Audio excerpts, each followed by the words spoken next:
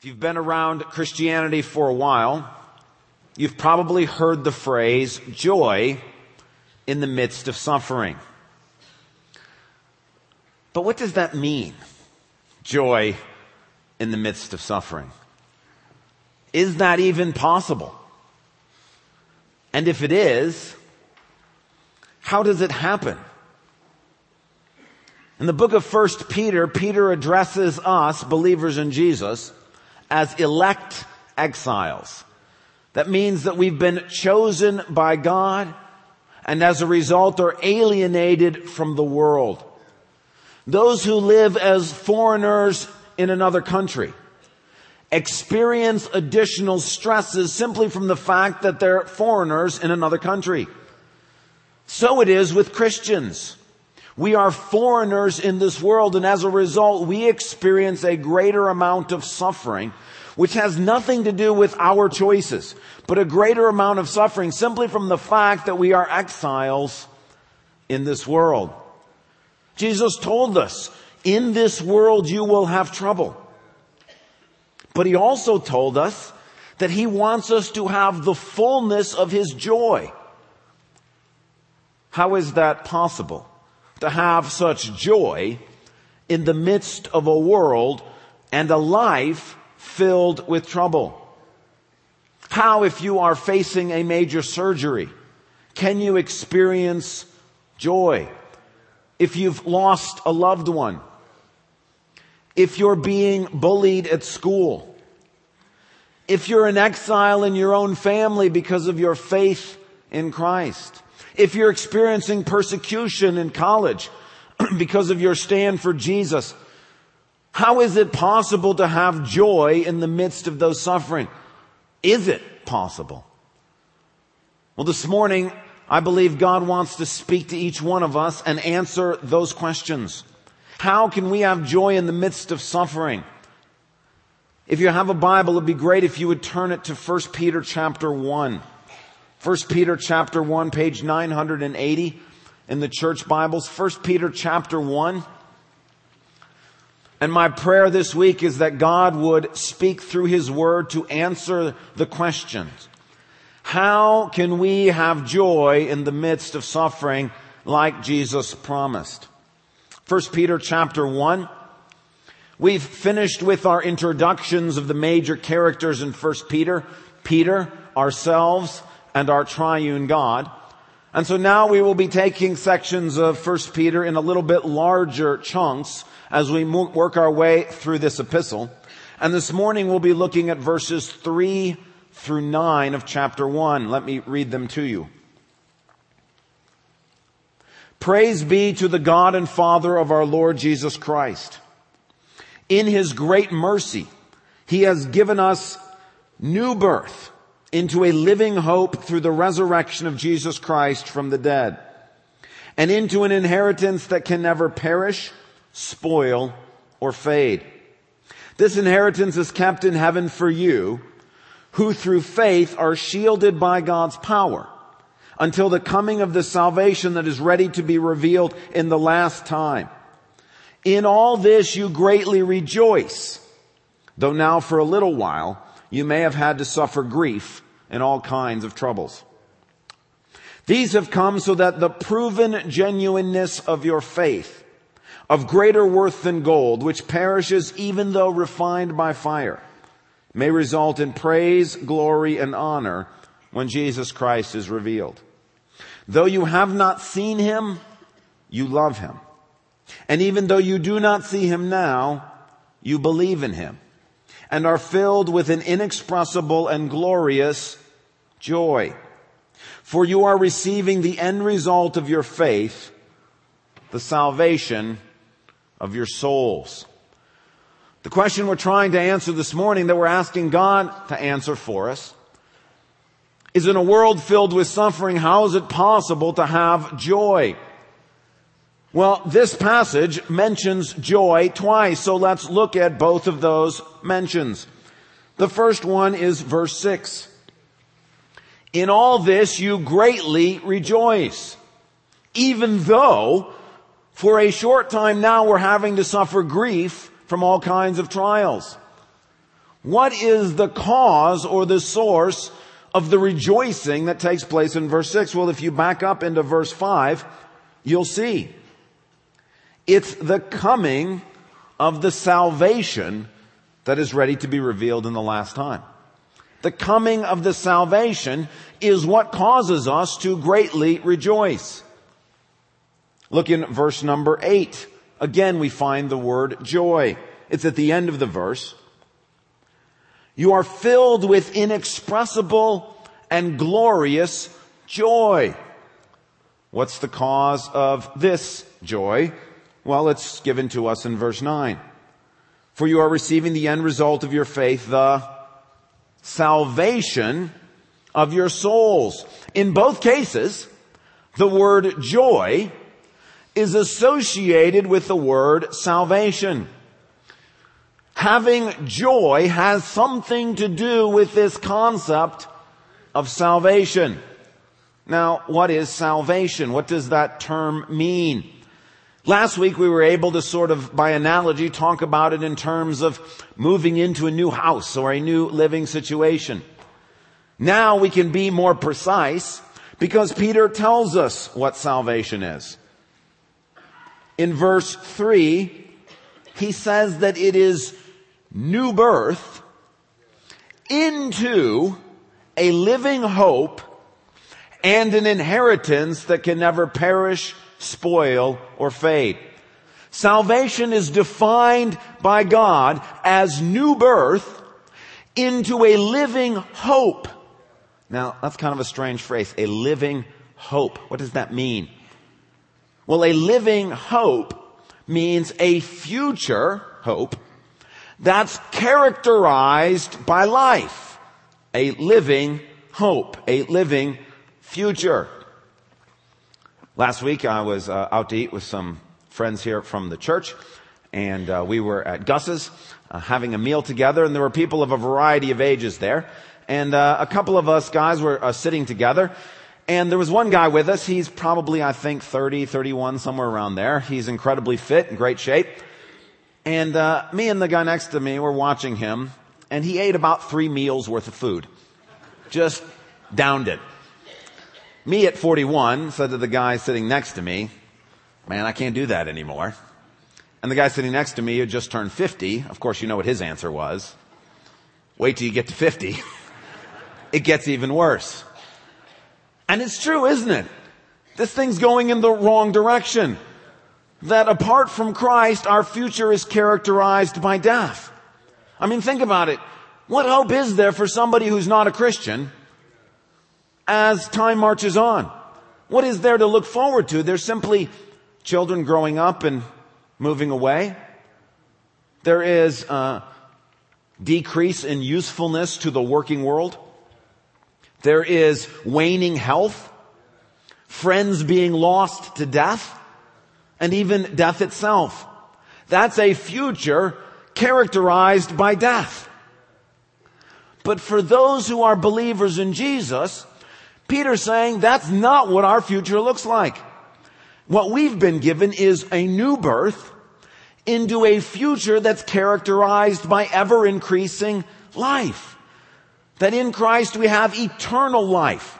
That death is not our future, life is.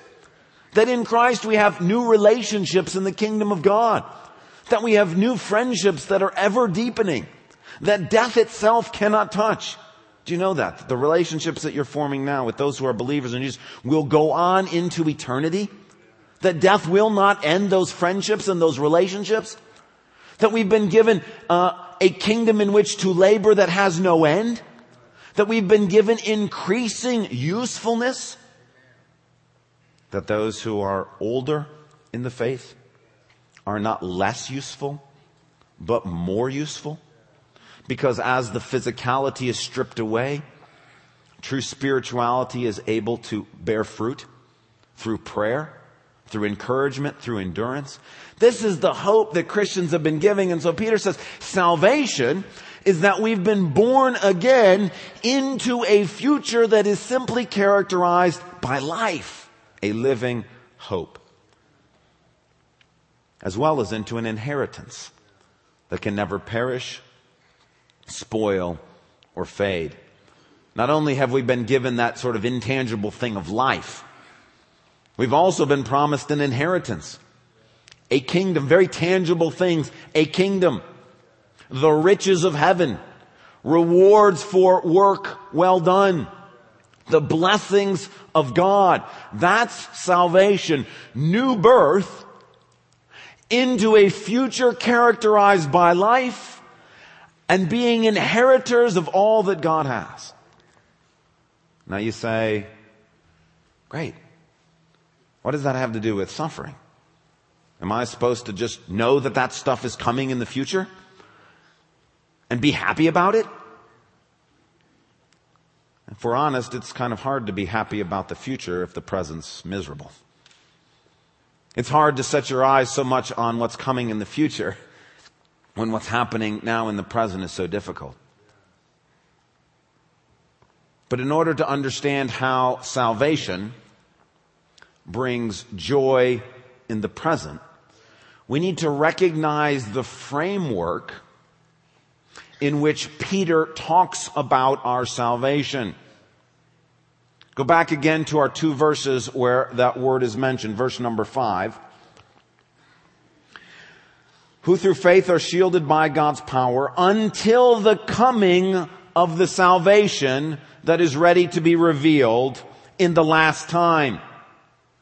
Does that not make it sound like salvation is something that's coming in the future? Is that not the way it sounds? Yeah.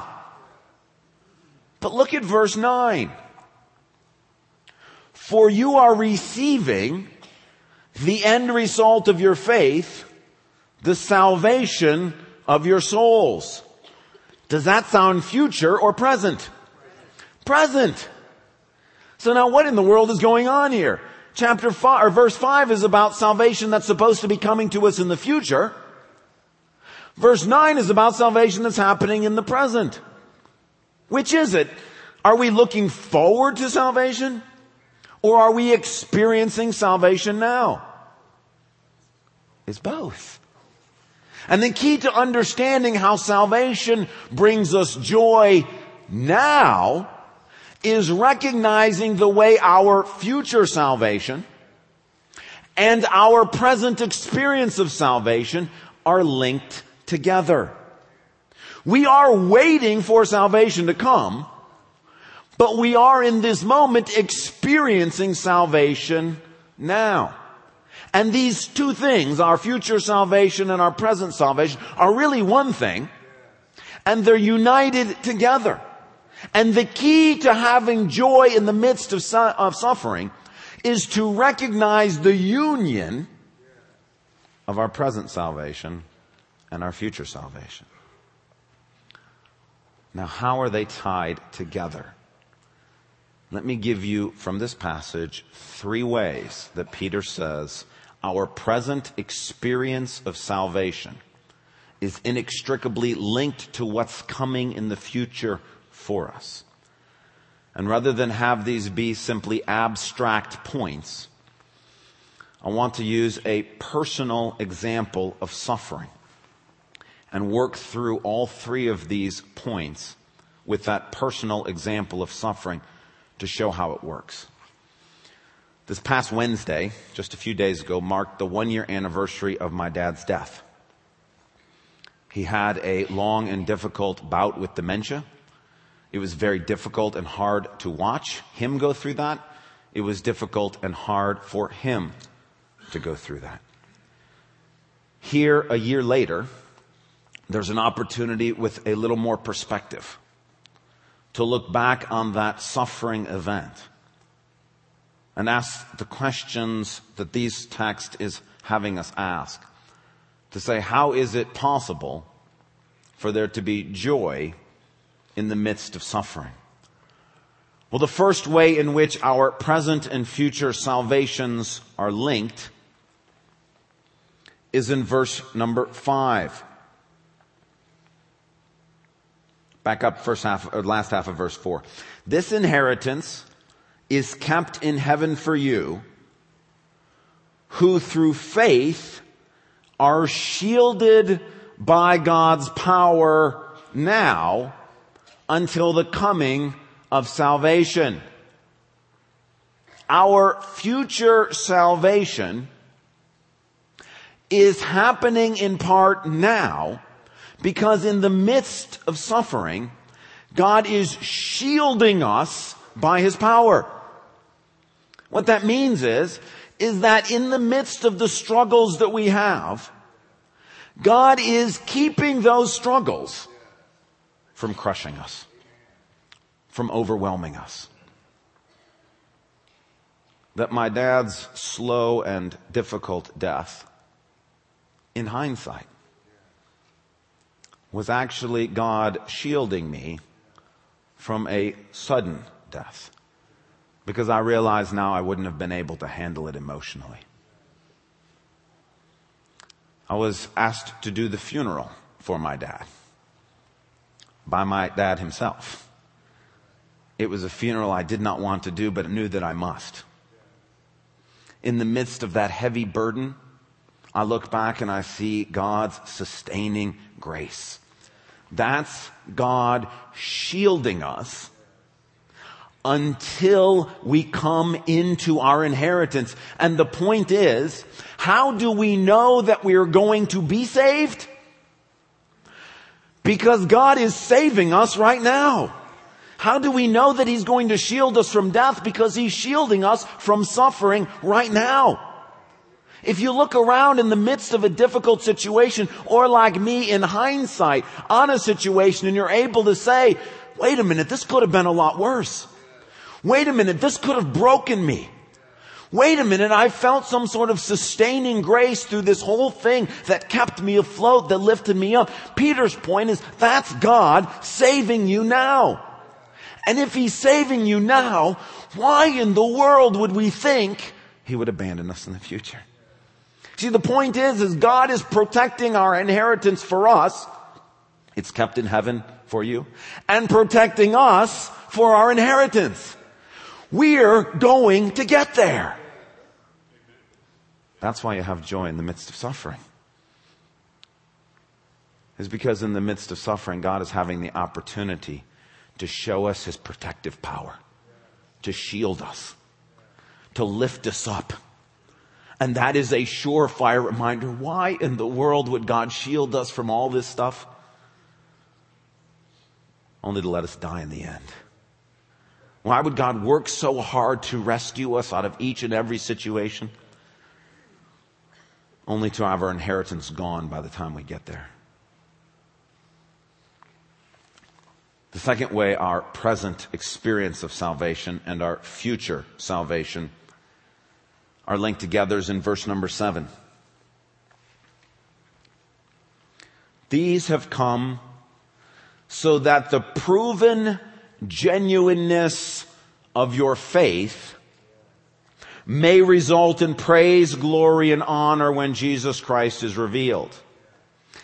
It does not say, these have come so that your faith will end up being genuine on that day.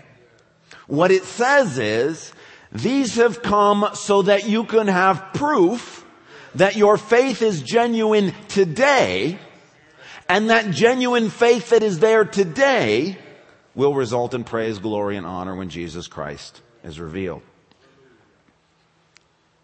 My dad's death revealed to me that I have true faith. I watched somebody that I love very much die,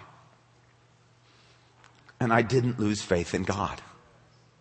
I still today believe that God is good. It doesn't take away the grief from the suffering. It doesn't make everything happy in life. But at the end of all of that, I believe God's good. I'm not up here telling you I believe because I'm paid to tell you that. I'm not up here telling you that I believe because I'm a pastor and I'm forced to. I'm not telling you that I believe because there's peer pressure, because I grew up in West Michigan, or because people in my family. I believe, and the suffering shows that it's real faith, because in the midst of difficulty, I'm still here saying, God is good. And if you in the midst of your suffering can still say, God is good, then you're a believer in Jesus. You have genuine faith. And Peter's point is that genuine faith that exists in you now, when Jesus shows up, praise, glory, and honor is what's going to be the result. You don't have to wonder what's going to happen on that day. Am I going to hear, well done, good and faithful servant? You can know now. And it's because of suffering. Because as we go through these difficult trials, as you heard Robin say in her testimony, the question that comes to all of our minds is, where was God? Why didn't God rescue me from this? Why didn't God help me avoid this? Why didn't God protect me from this? And when our eyes are open and realized He sustained me all the way through it, and at the end of abuse, really? At the end of abuse? At the end of losing a loved one? At the end of some difficulties in school or in family? If you can still say, I believe in God, God is good, then you have genuine faith.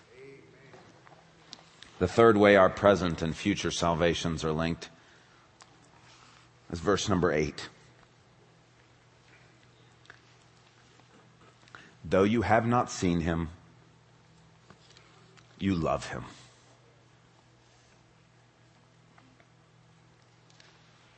My love for God grew because of my dad's death. How did that happen? I don't really know. I don't really know when that happened. But I look back with a year's perspective and say, I love Him more now than I did then. Maybe it had something to do with God's faithfulness through the whole thing. Maybe it's as I look back, I remember that on Monday a year ago, sitting in my office, God said, what are you doing here? Go home. And He sent me to go see my dad, and I spent the last 5 hours of that day with him on his last day. Or Monday night when I went home and had been trying for 6 months to write a funeral for him. Monday night, God said, now's the time. Let me help you. And He wrote it for me from start to finish.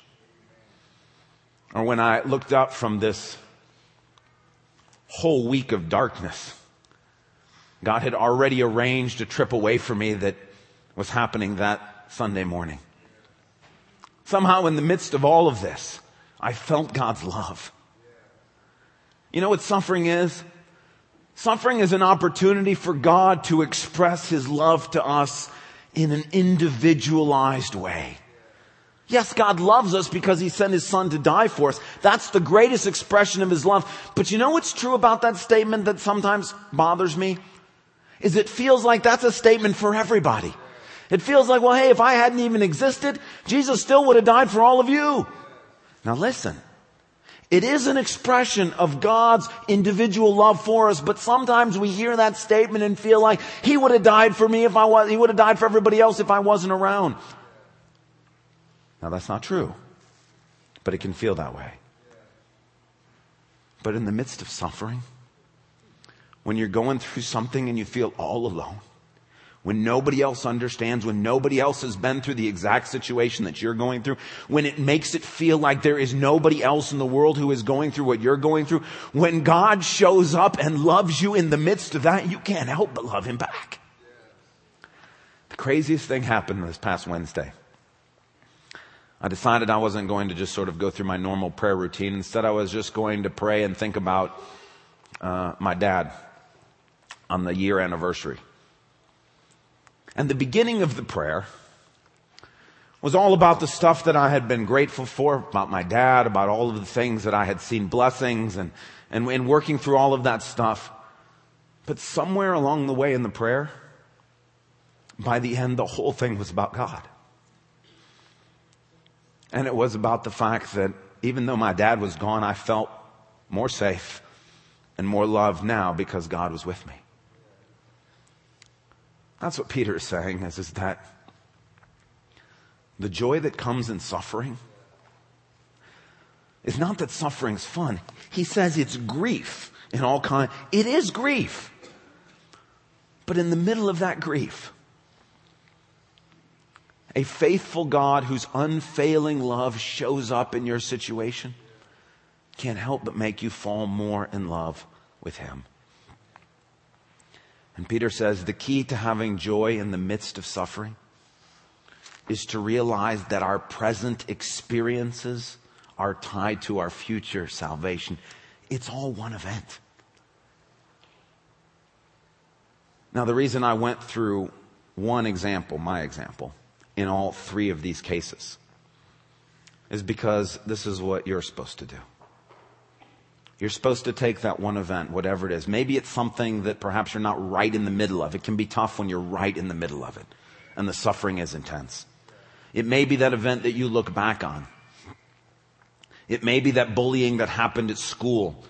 It may be that persecution. It may be that betrayal by a close friend. It may be the loss of a loved one. Whatever that suffering thing is, whatever that event is, either that you're in now or that you can look back on with some kind of perspective, you want to ask yourself these three questions. Is God shielding you from more than you can handle and sustaining you during the suffering? Can you look back on that suffering and say, you know what, this was tough, but it could have been worse. I see how God simply wouldn't let this thing crush me. Could you feel during that time God lifting you up and holding you in place while this tidal wave went down around you?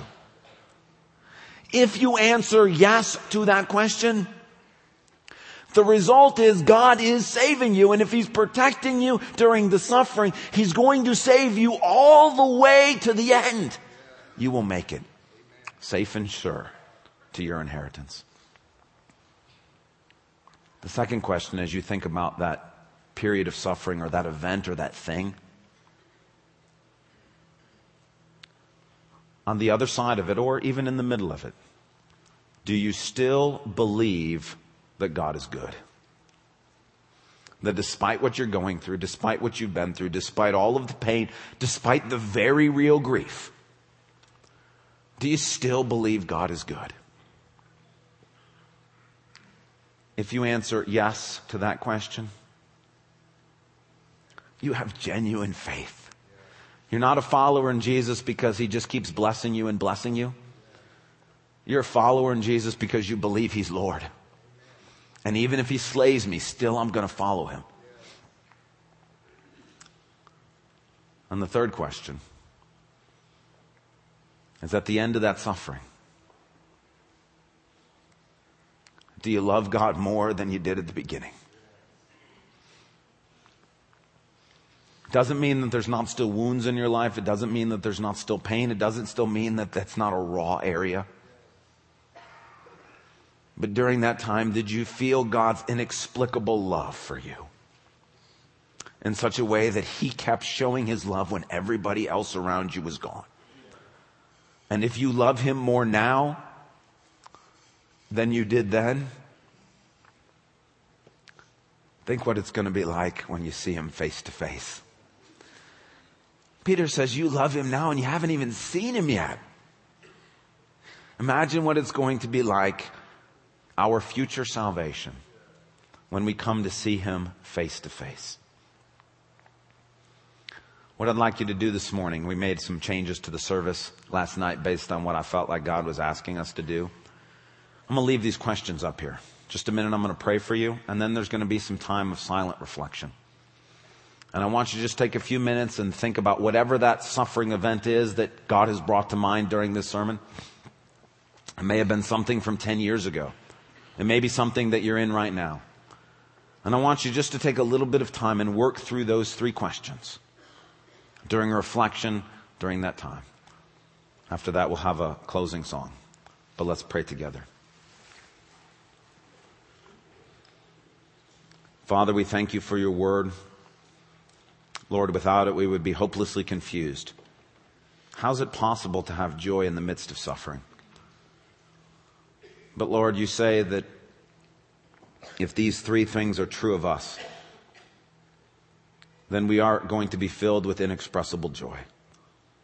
Because we know that the salvation of our souls will come and is happening already. God, I pray during this time of reflection that you would speak to hearts and minds through your Spirit, that you would show us how it's possible to have joy despite the sufferings of this life.